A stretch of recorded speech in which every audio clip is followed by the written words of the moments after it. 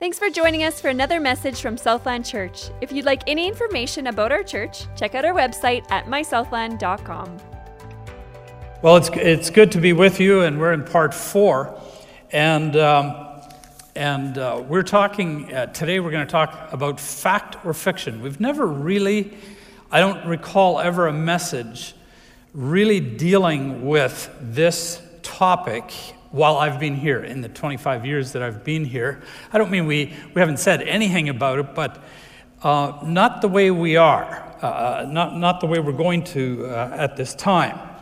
And so here's what I want to encourage you. In this series, you'll notice that we're laying a very strong foundation, and there's a reason for that.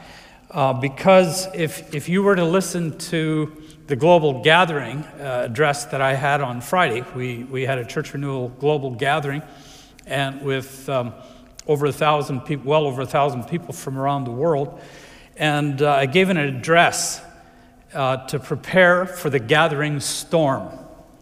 And if you want to, you can go back to the just to the Church Renewal website. And there's a tab there that says Global Gathering, November the 19th, 2021. You click that, and you can play the entire thing.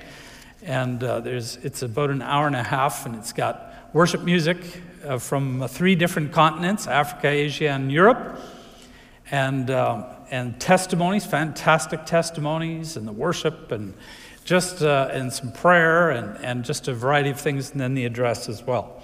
And you're welcome to go there. But you will see what I'm feeling inside when you listen to that. There's a tremendous urgency that's growing in leaders around the world as we see a storm that's gathering. Now, don't get alarmed and don't be fearful. There's a storm coming, no question about it. Scripture warned that it would come. It is coming. But we don't have to fear, because the thing that I like about storms is, do you know what it is? They always pass. They never last. So they're tough when you're going through it, but then you come out on the other side. And so there's a gathering storm, but we don't have to fear. However, we do have to batten down the hatches. We do have to board up the windows and the doorways because it's going to be severe. And we're just feeling the winds, the headwinds are increasing at this time. And so there's a lot at stake. So what I'm talking about, for some of you, if you're my generation or older, if you might be tempted to think, like, I believe this already. Like, what's the big deal? However, I don't want you to think about yourself. I want you to think about your children, and I want you to think about your grandchildren. They are the ones that are going to have to stand in this storm, for sure. Maybe all of us. I mean, it's moving so quickly, but certainly they will. And when push comes to shove, and there's a lot on the line, that's when the temptation comes. That's when you start to wonder if the things you've been believing are worth believing. Is that true? That's when it'll be tested. It's easy to believe what you believe when you're sitting in a chair here. That's easy. Anybody can do that. It's quite another thing to believe when you're in the storm itself, in a cancel culture where your beliefs and your stands actually might affect your promotions, your job security, popularity, friendships, etc., etc. That's a whole different thing. That's when you start to say, do I really, really believe this? Am I willing to stand on this? Do you understand what I'm saying? So that's why we're talking about what we're talking. Now, there's an increasing number of people who say that many stories of Genesis are fictional. Adam and Eve, for example. The talking serpent, the flood, and so on. There's many, and throughout the scriptures. But especially in Genesis 1 to 11, for whatever reason, they picked those 11 chapters. And they do so because it either messes with their theories of beginnings, such as Adam and Eve being created versus being evolved from animals, or they are embarrassed by stories like a talking serpent, because we all know that serpents don't talk, or they fear cancel culture, as I already referred to. But as we'll see, there's much at stake in what we believe here. There are good reasons, even though there's a lot at stake here, there's good reasons for affirming the stories of Genesis that they're based on historical reality or fact. And so we're going to look at the internal biblical evidence for that only. There's external evidence for it as well. Just on the internal, I have 3 messages worth, but I know none of you will stay that long. So I spent most of my time paring it down and trying to make it palatable. Now there's a lot of points, there's a lot of passages. I put as much of it as I could on the screen. The good thing is that we've got recordings and you can always go back, right?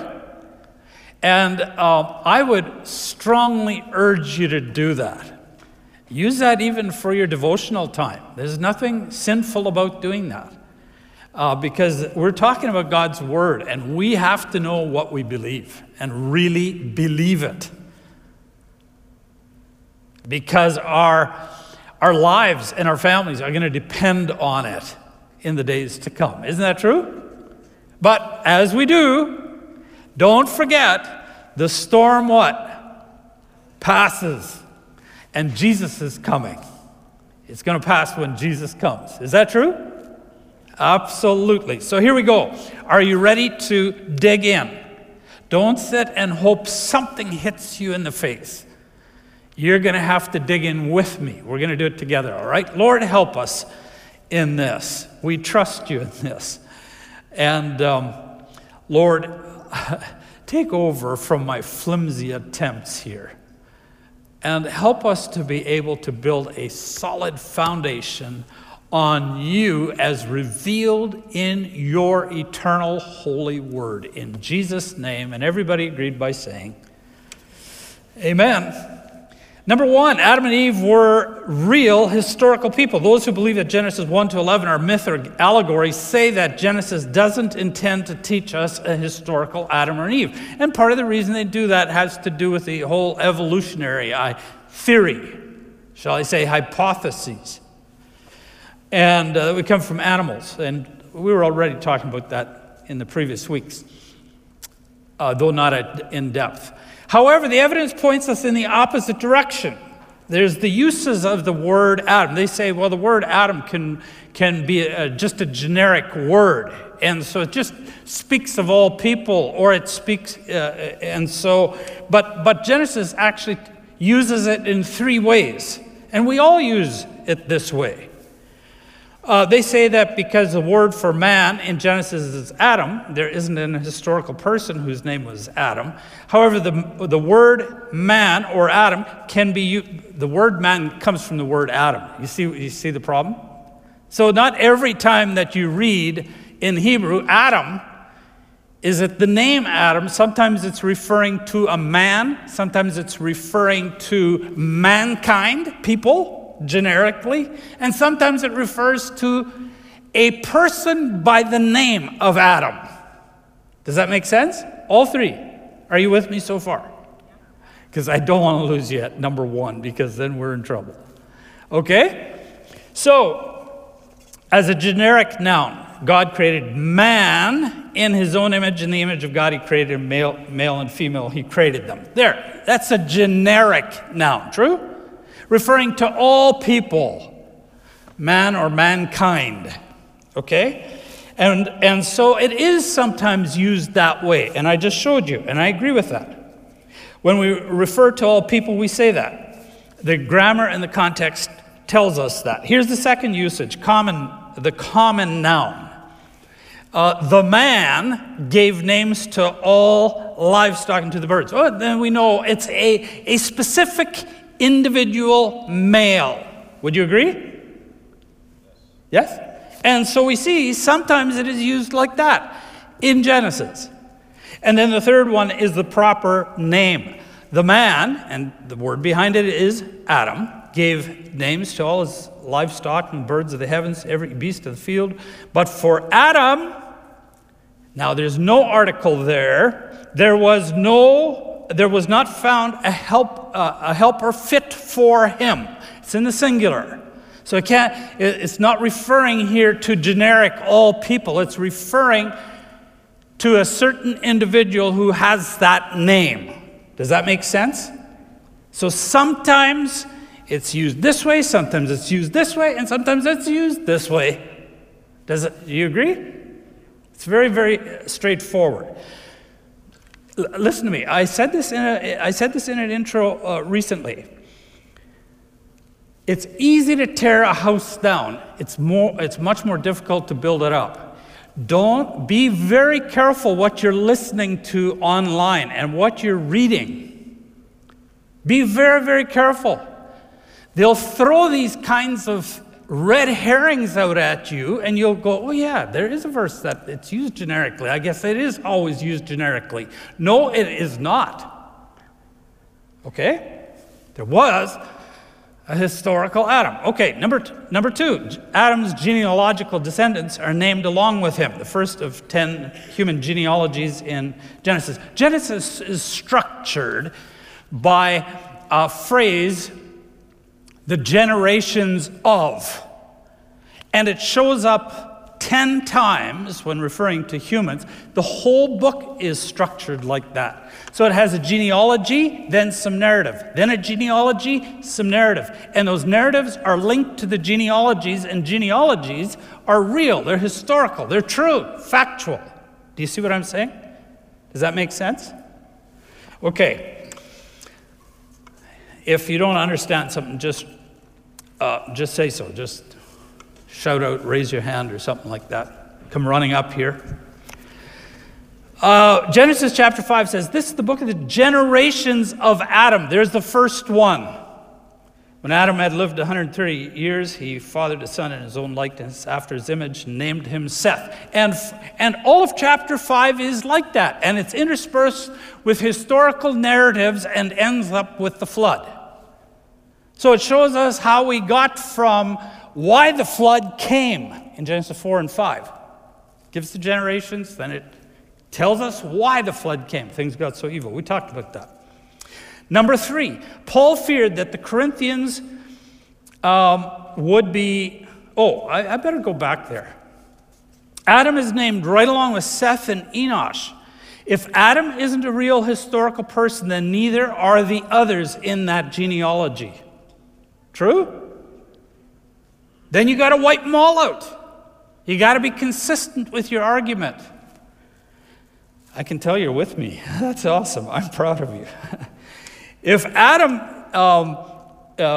then by what rationale can we consider any of the 10 genealogies of Genesis to be real historical people, like Abraham and Isaac and Jacob and so on? Number 3, Paul feared that the Corinthians would be led astray like Eve was. In 2 Corinthians 11 it says, but I'm afraid that as the serpent deceived Eve by his cunning, your thoughts will be led astray from a sincere and pure devotion to Christ. Now, Paul believed that the serpent and Eve were real. You can tell from what he's writing here. Is that true?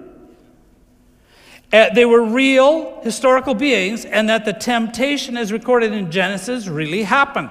How else can you explain Paul's very real worry that the Corinthians would be led astray from Christ? If the serpent is myth, then who exactly is it that's going to lead them astray? Huh?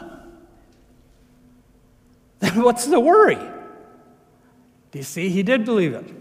Let's try another one. Paul linked Adam with the historical person of Moses. Nevertheless, it says in Romans 5:14, death reigned from the time of Adam to the time of Moses. Now, the fact that Paul links Adam with the historical person of Moses proves that he viewed Adam as a historical person as well. He wouldn't go from a mythological, he wouldn't go like, as death reigned from Santa Claus to Moses. Right? He wouldn't go from a fictional or mythological figure to a historical real one. Do you do that? No. It's nonsense. Fifth, Paul contrasted Adam's actions with Jesus' actions. Take a look at Romans 5:17. It says, "For if because of one man's," or Adam's, "trespass, death reigned through that one man." So from Adam, you get trespass, you get death, right? Adam, trespass, death, right? Then, he says, "Much more will those receive the abundance of grace and the free gift of righteousness reign in life through the one man, Jesus Christ." So one man's trespass brought death. Adam, trespass, death. Jesus, gift of righteousness, what? Life. Same way. He's contrasting two historical people here. And he's not going with a kind of a fictional, mythological idea somewhere in the sky. It's real, all right. And he's contrasting that. So, if Adam is a mythological figure, because remember, Adam, trespass, what? Death. If he's mythological, then where did sin really come from? Then it didn't come from him. Because sin is real and it can't come from a fictional individual, just from an idea. Would you agree? Then where did sin come from? And if sin didn't really come from Adam and spread to all of us, then why should we take seriously Paul's declaration that the one man's act of righteousness leads to justification and life? So if sin didn't actually come from Adam, because there was not really an Adam, then what assurance do we have that the gift of justification and life came from Jesus? True? And if sin didn't come through Adam to the human race, then sin didn't come the way Paul said it did. Would you agree with that? If it didn't actually come like that, then sin didn't come the way Paul said it came, and led us to believe it came, in which case, Paul is a false teacher. Let's just say it. Then the apostle is a false teacher, and I don't know why you're sitting here this morning. And I don't know why I'm here.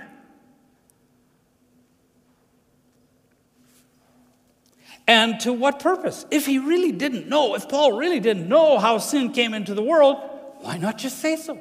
Well, he could have said something like this: though we don't really know how sin got here, Jesus is still the answer to the sin, death, and condemnation.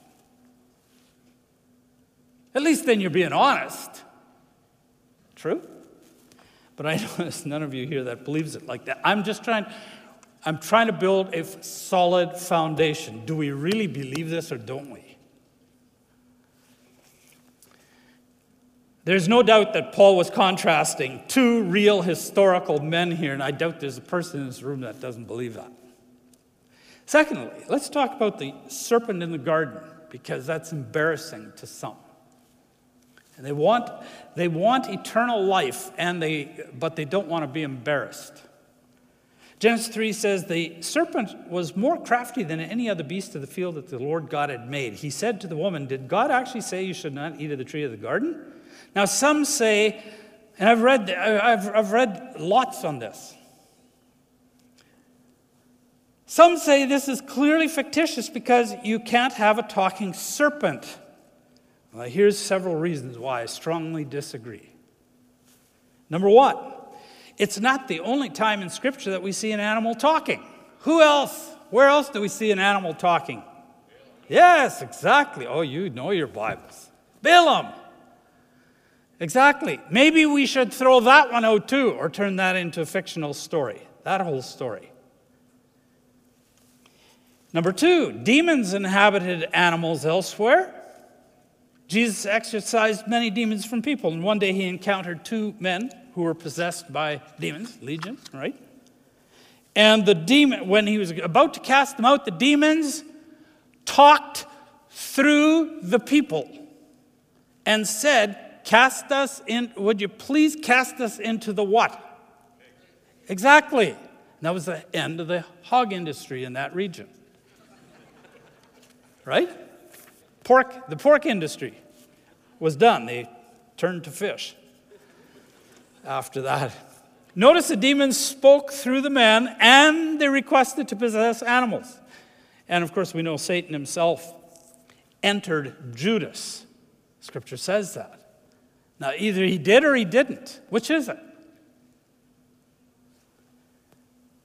Number 4, the New Testament writers identify the spirit inhabiting the serpent as Satan. John says, the great dragon was thrown down, that ancient serpent who is called the devil and Satan, the deceiver of the whole world. These facts prove that a talking serpent doesn't make it fictitious. Not at all. Listen to me.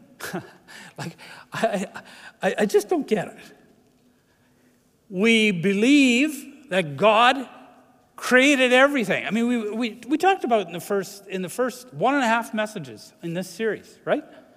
We deduced it even logically and scientifically. We said matter can't be eternal. It had to have a start. Remember that? We talked about that.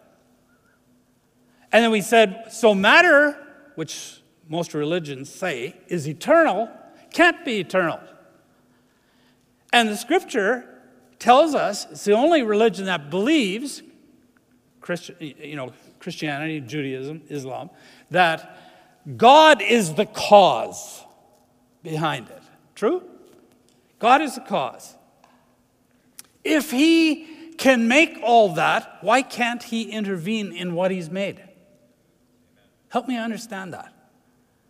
Are the miracles in what he created bigger than the creation of the universe, it's the cosmos itself? That's impossible. They're tiny. Most of them are tiny in comparison. A talking serpent? Really? That's no big deal. And Scripture says that. All right. The Old Testament prophets, this is the third one, and New Testament apostles believed Noah and the flood were real. Isaiah said over 2,000 years after the flood, then God, speaking through Isaiah, promised Judah that his judgment against them would abate as surely as his judgment of the world by flood had abated. Okay? There again, you get this comparison. This happened over here, and just like that, this is going to happen over here. That happens over and over in Scripture. And Isaiah did it as well. Well, it was God speaking through Isaiah. We know that. There's always the human component and the divine God component, right? Isaiah 54:9 says, "This is like the days of Noah to me." This is God speaking through Isaiah. "As I swore that the waters of Noah should no more go over the earth, so I've sworn that I will not be angry with you and will not rebuke you." Their hope was that God had stopped. This is what God was saying to Isaiah. And remember, Isaiah was prophesying before they went into Babylonian exile. That's the southern kingdom of Judah. The northern kingdom had already gone into exile after 19 wicked kings in a row in 722 BC. Isaiah was prophesying partly to that northern kingdom, and then they were gone, and also to the southern kingdom, which went into Babylonian exile in 586 BC. So maybe roughly 150 years later, okay? And at that time, out of the 20 kings that the southern kingdom had, only 6 were reasonably good. 3 of them were very good. There was 3 revivals. Uzziah, Hezekiah, and Josiah. Those 3. And Isaiah, and then came Jeremiah, a little after him, about 100 years down. And he is saying, you're going into exile for your sins. Manasseh was one of them in the southern kingdom. You're going into exile. Judgment is coming. But then God had a word of encouragement for them. Just as I stopped the judgment of the world eventually, that's the flood, so I'm going to stop judgment on you. That's hopeful, isn't it? But if it's based on a fictitious story of Santa Claus, what kind of hope is that? The hope was a real hope for one reason and one reason only, because God had done it once before in history. Well, actually, he had done it more than that, but he was comparing it to that one, and he was saying, the way I did it there, I will do it again. And that gave them hope. That's the hope you and I have. That the way he acted before in history, that's how he's going to act in the future.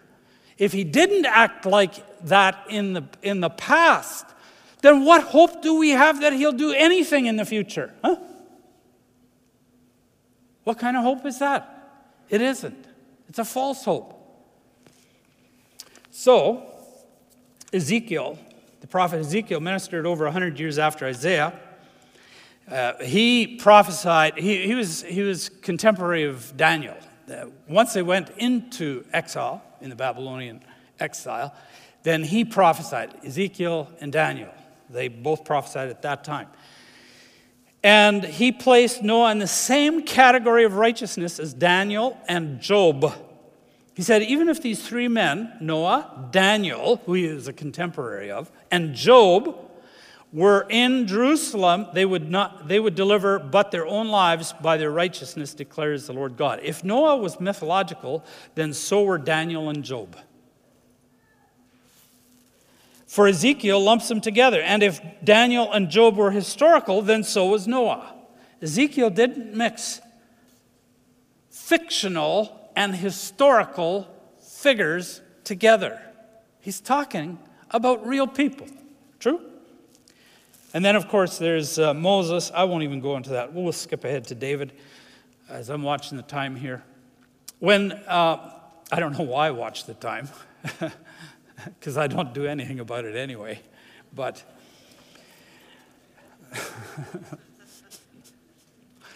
I was just kidding. When God spoke to Noah, let's talk about David now. When God spoke to Noah about the coming judgment, he said that it would be a mighty flood of waters. And the Hebrew word he uses is Mabul. I don't know if I pronounced that right or not. The word for flood, Mabul, applies only to the flood of Noah. Other floods were denoted by various other Hebrew words. This word is related to an Assyrian word meaning, and get this word, destruction. It wasn't just an ordinary flood. It was a destructive flood, and there was only one word used for that kind of flood. And since Mabul is only found in Psalm 29:10, outside of Genesis 6:9, the cataclysmic activity poetically described by the psalmist must also refer to the flood of Noah's time. And this is what the psalmist says. The Lord sits enthroned over the Mabul, the flood. The Lord sits enthroned as king forever. He's over judgment. He's over everything. Nothing is out of God's control. Are you glad about that? I talked about the gathering storm. It's coming, no question about it. But you know what thrills me about it? Well, it doesn't exactly thrill me, but I am relieved to know that there's someone who's in control and won't let it get further than what he allows, as he did with Job. That's a relief. Okay, and the final one is Peter. The Apostle Peter's reference to Noah, the ark, and the flood reveal his belief in the historicity of the flood. He said, God's patience waited in the days of Noah while the ark was being prepared, in which a few, that is 8 persons, were brought safely through water. He talks about it again in 2 Peter chapter 3. Anyway, Jesus, number 4, Jesus believed that Genesis is factual. On 6 different occasions, Jesus himself referred to the first 7 chapters of Genesis, thus affirming his belief in their historical nature. And the first one, we'll just look at a couple, just as samples. Look at this one about the blood of Abel. In his 7 denunciations, or woes, you know, the woes to the scribes and the Pharisees, woe are you, that sort of thing, Jesus indicted them for killing the prophets. So here, that's the background, and that's what we're going to read right now in Matthew. Therefore, I am sending you prophets and wise men and teachers. Some of them you will kill and crucify. Jesus is saying this to the religious leaders of his day. Others you will flog in your synagogues and pursue from town to town. He was prophesying what would happen to the apostles and the early church. Stephen being the first martyr there. Abel's the first martyr in Scripture, but Stephen is the first martyr in the church. And so upon you will come all the righteous blood that has been shed on earth, from the blood of righteous Abel. Stop right there. Who's Abel? He's the son of Adam. Adam and Eve. Exactly. Cain killed Abel. To the blood of Zechariah, the son of Berechiah, whom you murdered between the temple and the altar. Now, when he refers to the blood of Zechariah, that's coming out of a passage in Chronicles. Now, the Chronicles, we have 1st and 2nd Chronicles, but it used to be one book.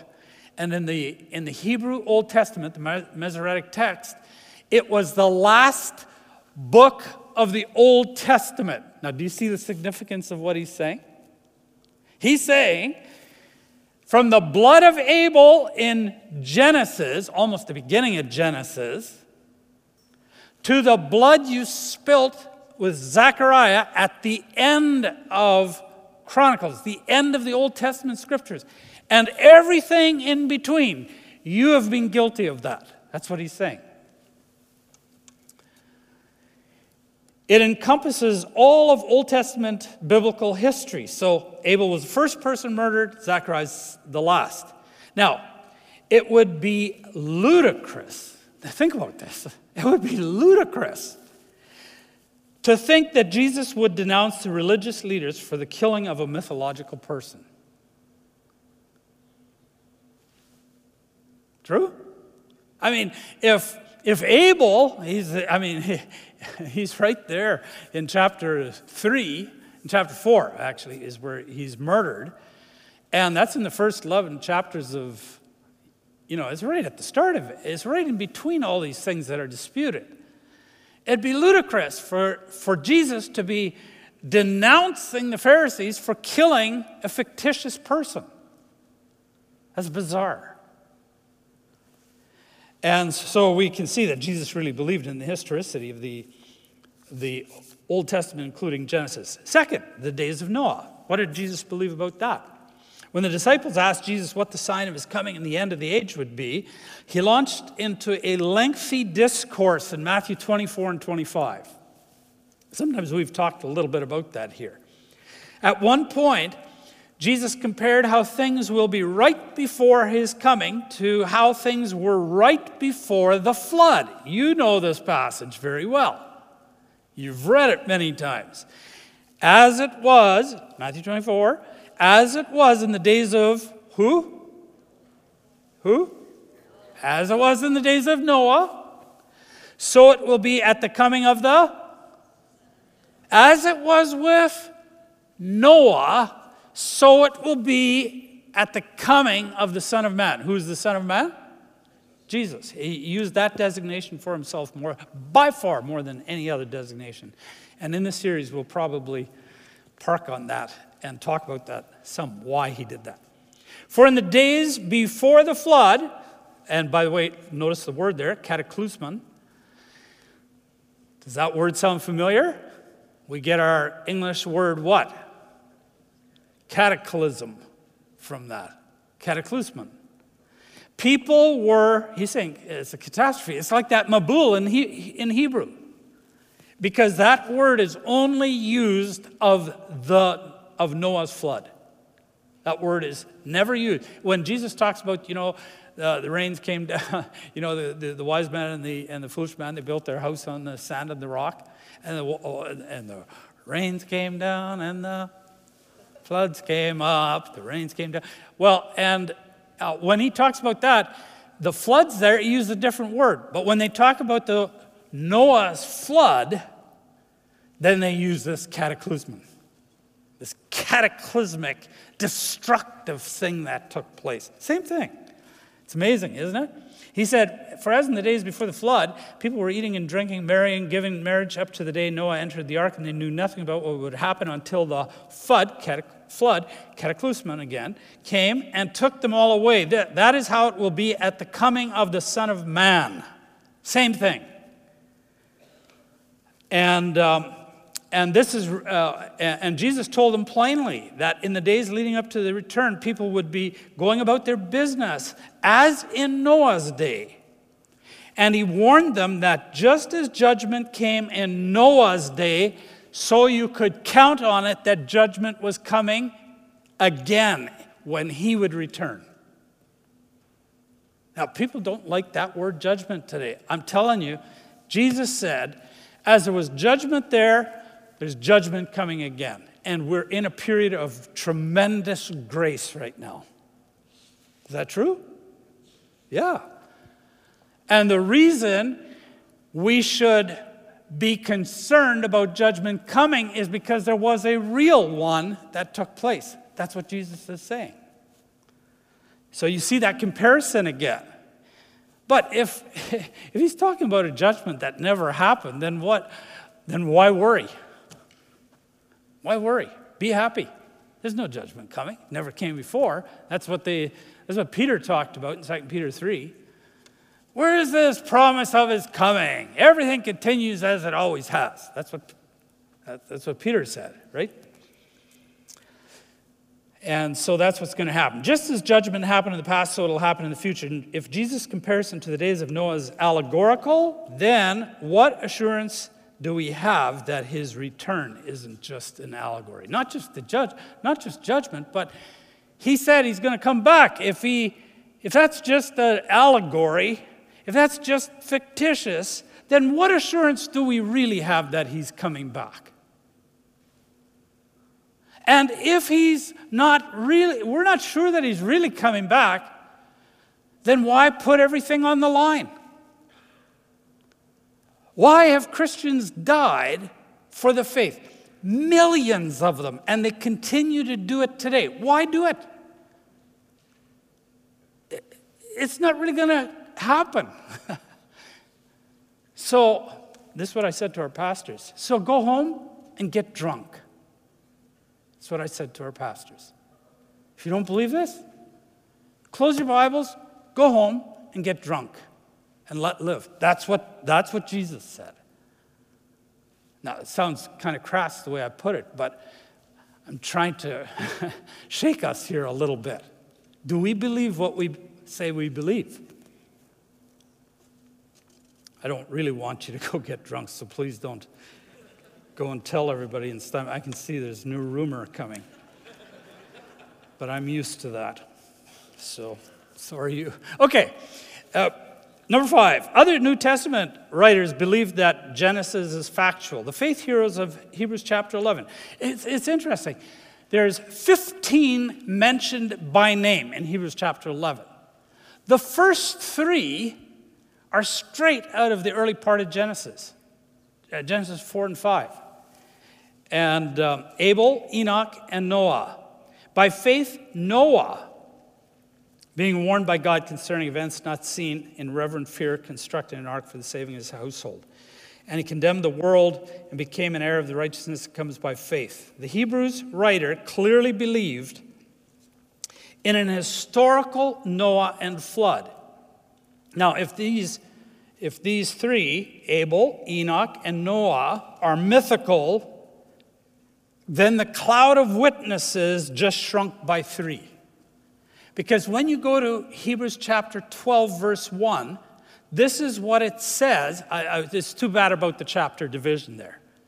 Because Hebrews chapter 12, verse 1, simply carries on with what Hebrews 11 was saying. All these people in the hall of faith. And this is what he calls them. He says, therefore, since we are surrounded by, the word therefore in the verse 1 connects it grammatically to the section before it. And he says, therefore, since we are surrounded by such a great cloud of witnesses, those are that cloud of witnesses. He says, let us throw off everything that hinders and that so easily entangles, and let us run with perseverance the race marked out for us. They're watching. Apparently, they're watching. And then it goes on to say that the greatest person of faith is not in Hebrews 11. It then goes on, it says, set your eye on Jesus, the author and perfecter of our faith. It says he's the number one. He's the best one. Anyway, that's a little aside. Now, if these figures are fictional, these first three, then there's no one in the heavenly stands. Because he's not mixing fictional and historical people. They're either all fictional or they're all historical. And if they are fictional, then there isn't a cloud of witnesses. There's nobody in the heavenly stands cheering. And the whole race isn't worth running. Do you see what I'm saying? There's a lot riding on what we believe here. Okay. And then we can look at Jude's reference to Cain. I'm just going to skip over that. You can look at it yourself in Jude chapter 1, verse 11.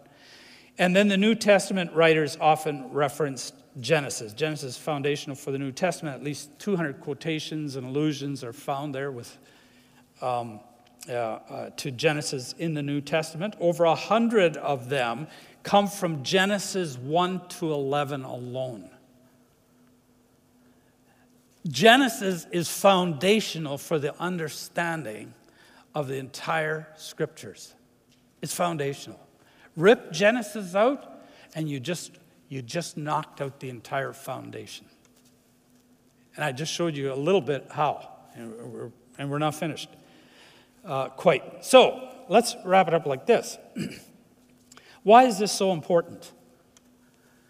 We've already seen some reasons why it's important, but there's more at stake here. Obviously, there's the thing we said about being led astray as Eve. Then there isn't really a devil. There isn't really a tempter. There is no such thing. We shouldn't worry about it. Then there isn't a judgment coming. Then there is no relief from judgment coming. That we already saw. But here's the next one. The gospel is at stake. If all the supernatural elements found in Genesis 1 to 11 are to be considered as myth by virtue of their miraculous qualities or because they act outside the realm of naturalism, then every other miraculous event recorded in the rest of the Old Testament and New Testament may then logically be considered myth for the same reasons. If that isn't true, then neither is the rest of it. Then, why would you believe that the other miraculous events are true? Why would you believe that any of Jesus' miracles are true? Huh? It doesn't make any sense. If we relegate all those events as myth, then there is no logical reason to retain the biggest miracle of them all, which is the birth, death, and resurrection of the God-man Jesus. Just stop for a minute. You think a talking serpent is a big deal? I know you do. This is a rhetorical question because I know what you think. But think about it. Do you think that a talking serpent is a big deal? I'll tell you what's a big deal. Listen to this story. Okay, there's this God. He's the cause of the whole universe. He even created man and woman. He created mankind, humans.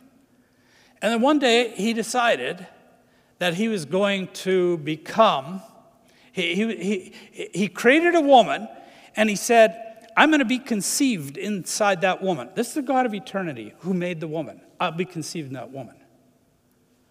And then, after 9 months, she gives birth to him and then raises him and trains the God of the universe, who's all wise and all powerful and everything, as we already discussed. And then one day, he dies. God, who's been in eternity, dies. And then he rises from the dead. You think a talking serpent is a big deal? You think that the flood is a big deal? That is child's play in a sandbox. That's all that is. The God of the universe doing that, now that is a story that you have to grapple with. You see what I'm saying? That is an incredible story. Now, we are actually going to come to that story at some point in the grand story. We're going to come to it, and we're going to talk about that. It's going to be exciting. If we relegate this other stuff to myth, we have no gospel whatsoever. Paul said it. He said, if the dead are not raised, not even Christ has been raised. If Christ has not been raised, your faith is futile, you are still in your sins. Then those also who have fallen asleep in Christ have perished. If in Christ we have no hope in this life only, we are of all people more to be what? More to be what? Exactly. What fools. This is all a big bad joke. We're to be pitied for we aren't forgiven. We are to be pitied because we won't be resurrected. We are to be pitied because we're not going to heaven, as Jesus said. And yet, Jesus said, I go to prepare a place for you. And if I go and prepare a place for you, I will come again, will take you to myself, that where I am, you may be also. Do you believe that? Well, if you believe that, you got to believe the rest of it. Number two, the scriptures are at stake. Not as only is the gospel at stake, the scriptures are at stake. If Genesis isn't factual, then the words of the prophets and apostles aren't trustworthy and true. For they believed, as I demonstrated, that these counts are factual. And they said so. They based their ministries and their lives, by the way, many of them died for it, on the fact that it was true.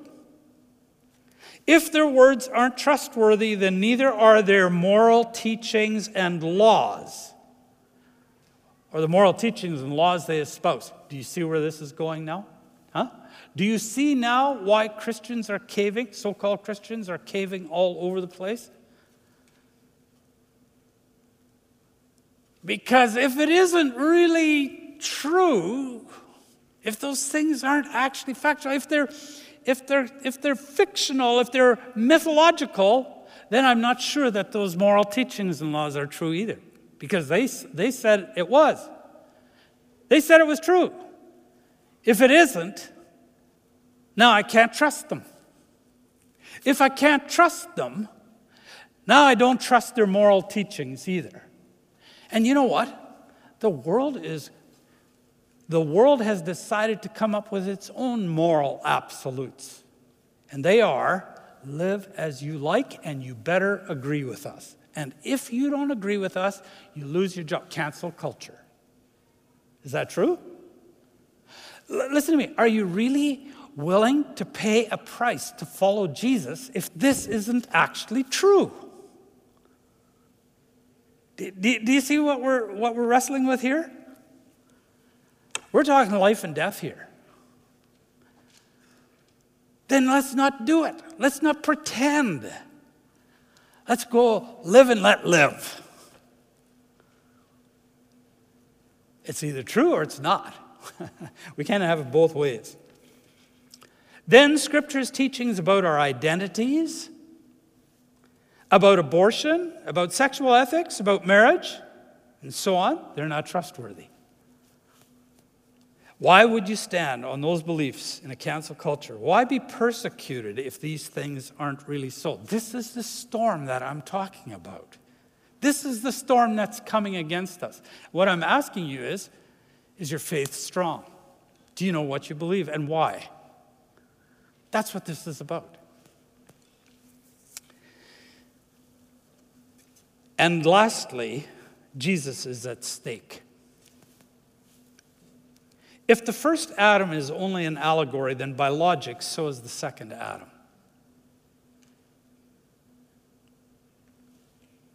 If man did not really fall into sin, then there is no need of a Savior. Then Jesus is himself a deceiver, or one who was deceived, in which case he isn't God. Do you see where this is going? But it is true. Hallelujah. It is true. We learned that matter isn't eternal. It was caused. We looked at some convincing signs that God was the cause. It's logical that if he made us as social creatures, that he himself must be social, for he cannot be less than what he has made. True? In that case, it's logical that he wanted to relate to us and communicate with us, and he did.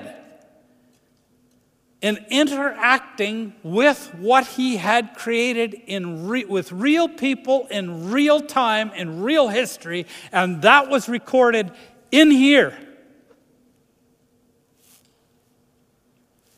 And we can believe that.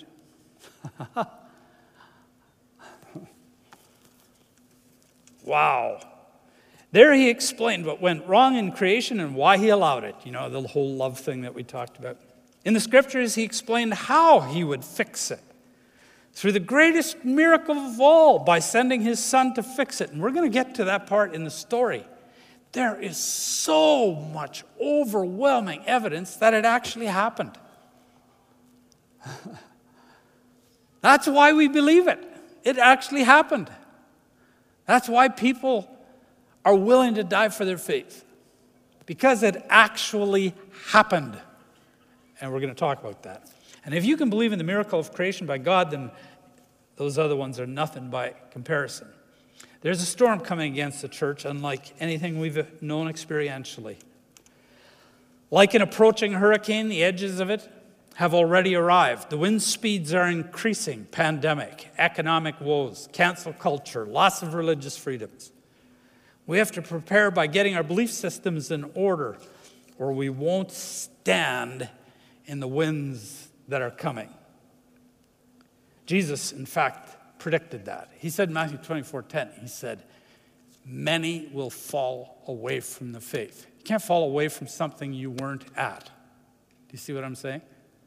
And I've seen many fall away from the faith already. So have you. Many. There's many more going to. And it's because they never really knew what they believed. It's easy just to sit in church. See what I'm saying? But this is what I want to leave you with. Take heart, brothers and sisters, because though the storm is going to be severe, Jesus said it's going to be short. And then he's going to come back, and just like he stilled the winds and the waves way back there, and he did. It's not a myth. It's not a fictional story. He did, because he's God. It was a picture of the way he stilled it there. He's the Lord of the cosmos. He's going to still that fierce storm that we're heading into. Amen? It's temporary. We can stand if we keep our eyes fixed on him. Amen? If you look at the circumstances around like Peter did, you're going to sink. Keep your eyes fixed on him, church. Keep your eyes fixed on him. And we'll ride out the storm together, and we'll get to the other side. Amen and amen. God bless you.